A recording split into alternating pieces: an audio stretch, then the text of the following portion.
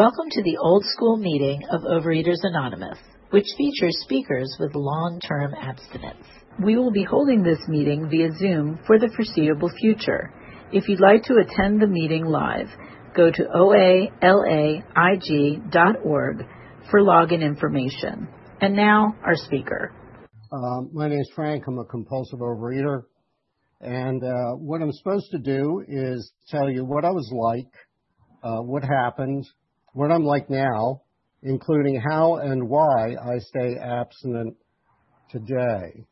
So, in order to tell you, some of you know,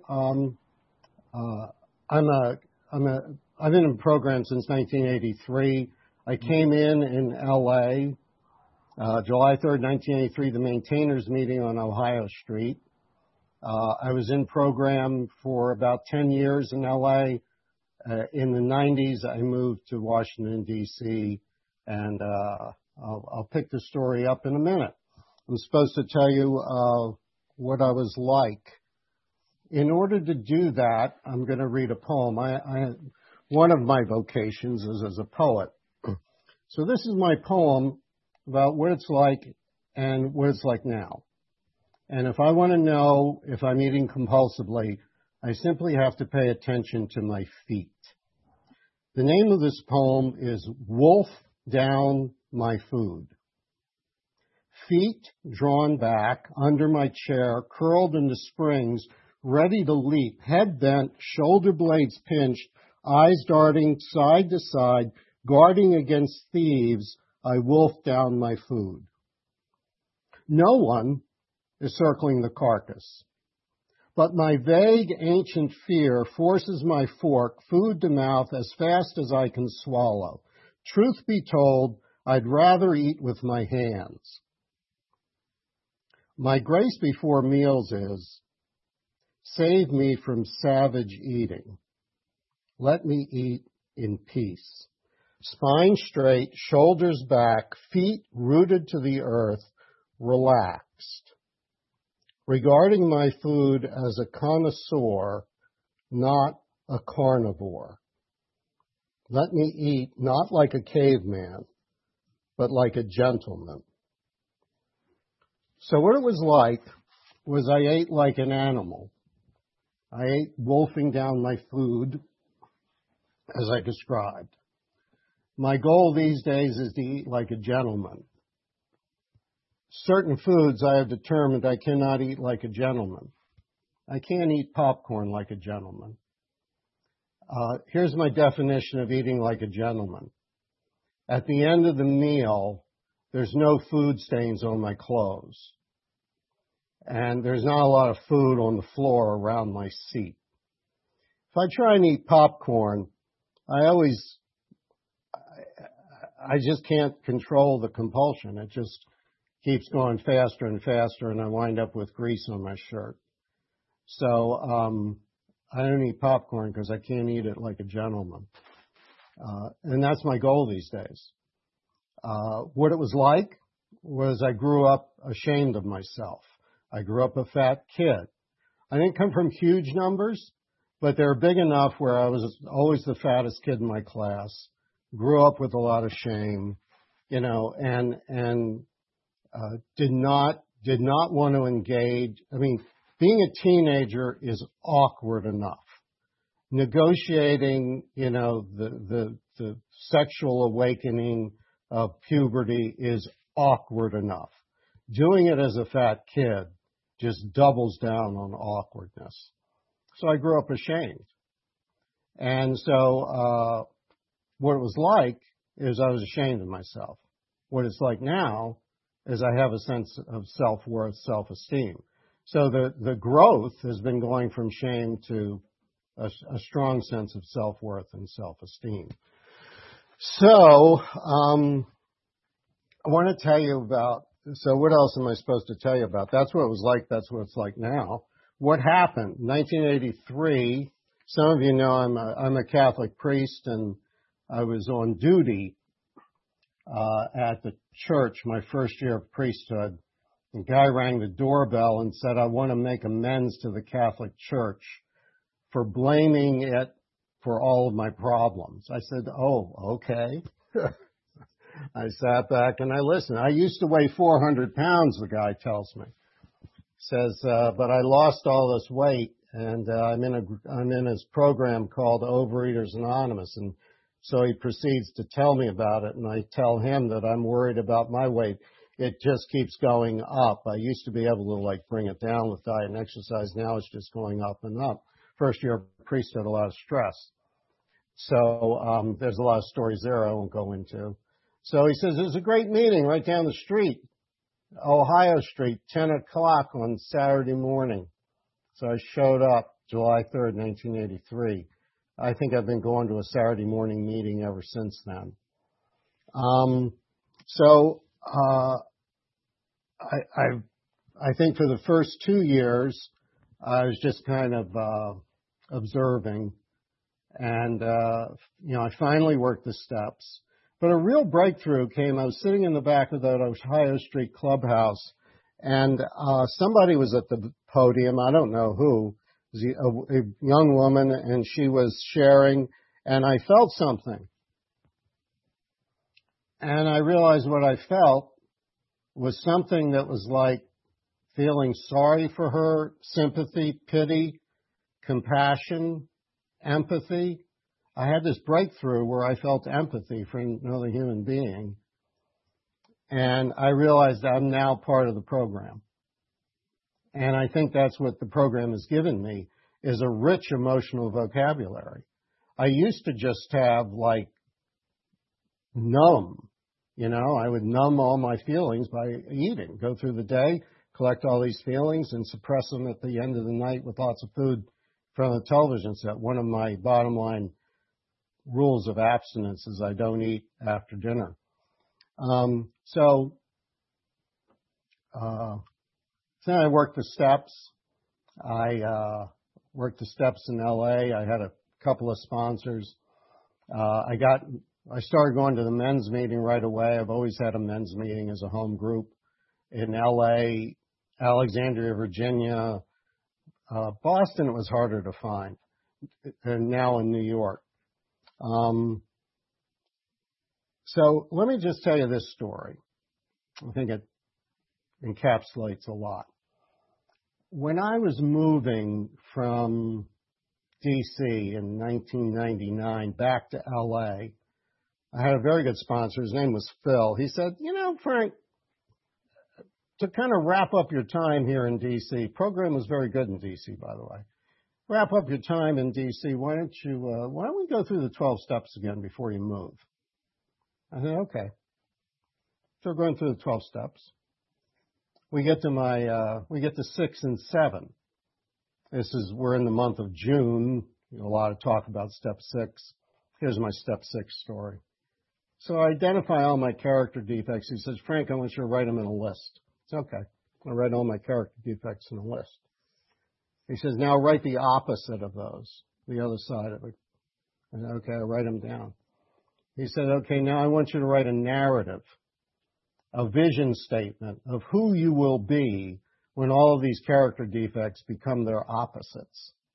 So here's an example. Frank is too serious, my character defect. Opposite. Frank has a good sense of humor. Frank tells the truth. Frank's somebody who tells the truth and has a good sense of humor. I write out this vision statement, and with these kinds of statements, fills a 3x5 card. I carry that 3x5 card with me for months until I lost it.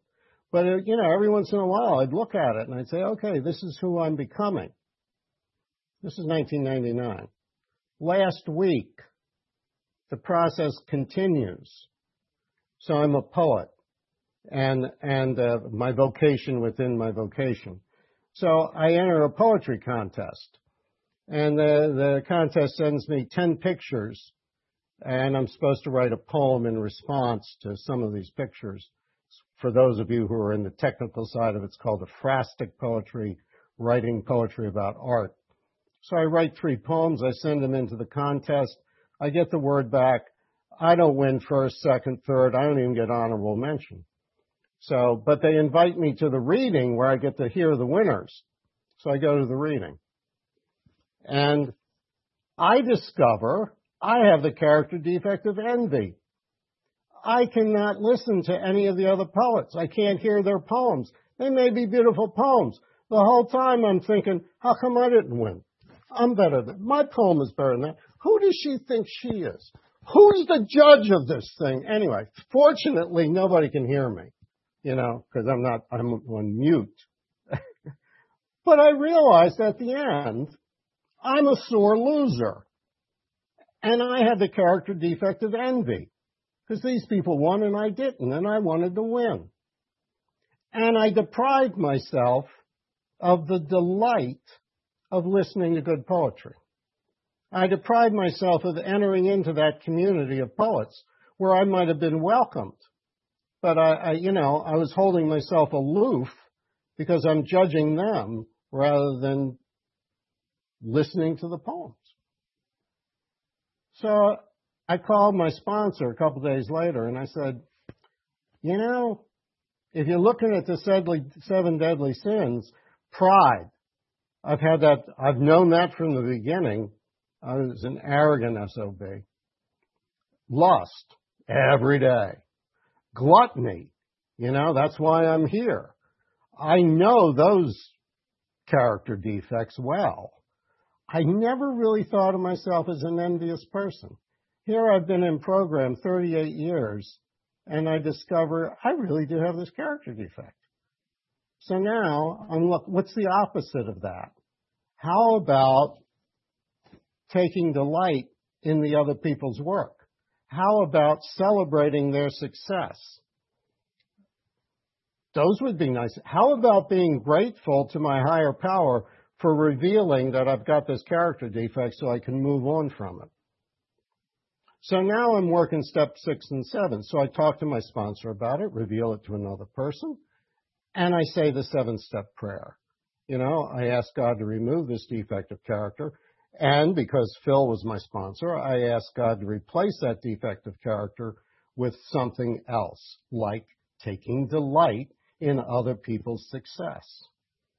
So maybe, this is my way of moving towards that ongoing conversion of becoming a better human being, practicing these principles in all our affairs. Not just not being a glutton anymore. That's like just the start. Then the rest of it is about going through this character transformation, And so how do I do that? Well, what we have, the literature says we have a daily reprieve contingent on our spiritual condition. So what I do on a daily basis to maintain my spiritual condition is I say the 3rd step prayer before I even get out of bed. My current sponsee call list is 7:15. I get a call from a guy and we read the reading from Voices of Recovery. And we talk, And then, and then I do my prayer and meditation. And then another guy calls me at 8, and we're going through the 12 steps, so we're reading, he's already up to step 12. We're reading the step 12 and the 12 and 12, and we talk 15 minutes. And then I take my shower and eat my breakfast, and then at 9 o'clock I get another call. And he tells me what's going on, and we read the Voices of Recovery together. I tell him what I get out of it, he tells me what he gets out of it. And so then I start work. I go through the day, I try and pray and ask God for direction whenever I have a decision in front of me. When I'm in the flow, my day goes a lot smoother. And it all starts because I've done some prayer and meditation at the beginning of the day. So then, I eat my 3 meals and I record my food. And I email that to my sponsor at night. And so he knows, there's a system of accountability. Because on my own, it's going to sneak up. I relapsed. I had 21 years of very good abstinence. I looked good. Life was going well. Hit a midlife crisis. Bounced up and down. And anyway, long story short, 4 years ago, I got You know what did it? It was this definition of abstinence, refraining from,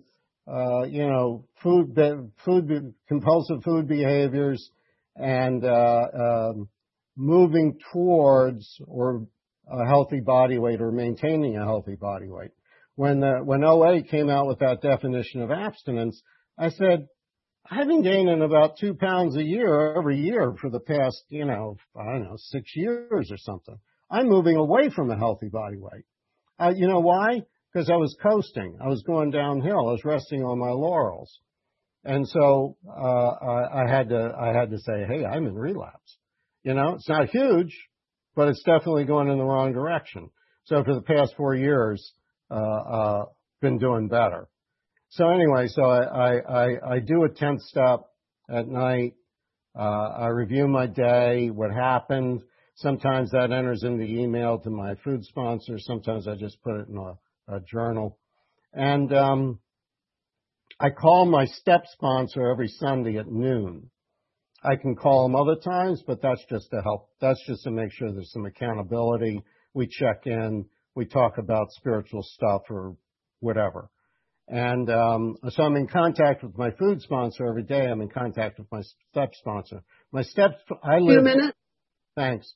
I'm currently assigned in New York City, but right now I'm doing my summer job in Lake George, New York. My food sponsor is in San Diego. I met him in L.A. My step sponsor is in Florida. I met him in L.A. And what else do I do? Before I go to bed, I thank God for the day, for whatever happened. And so that's what I was like. That's what happened. That's what I'm like now. Why do I stay abstinent? Let's go back to that shame and self-esteem thing. I don't want to be ashamed of myself anymore. I don't want to walk around with food stains on my shirt anymore. I don't want to be, I don't want to be ashamed of how I look. And I like a sense of self-esteem. I like being able to feel good about myself. So, that's what the program has given me. So that's why I continue to stay abstinent today. And the other reason, I'll just end with this, it's a great community. This meeting started off, it was very raucous. And you know what I heard? I heard the people who have been rescued from a sinking ship, who are grabbing a hold of each other and saying, isn't it great that we didn't drown? And they're just so happy to be together. That's what I heard at the beginning of this meeting. And that's what we get. We get this great community. I have friends all over the place because of this program. So anyway, thanks for letting me share.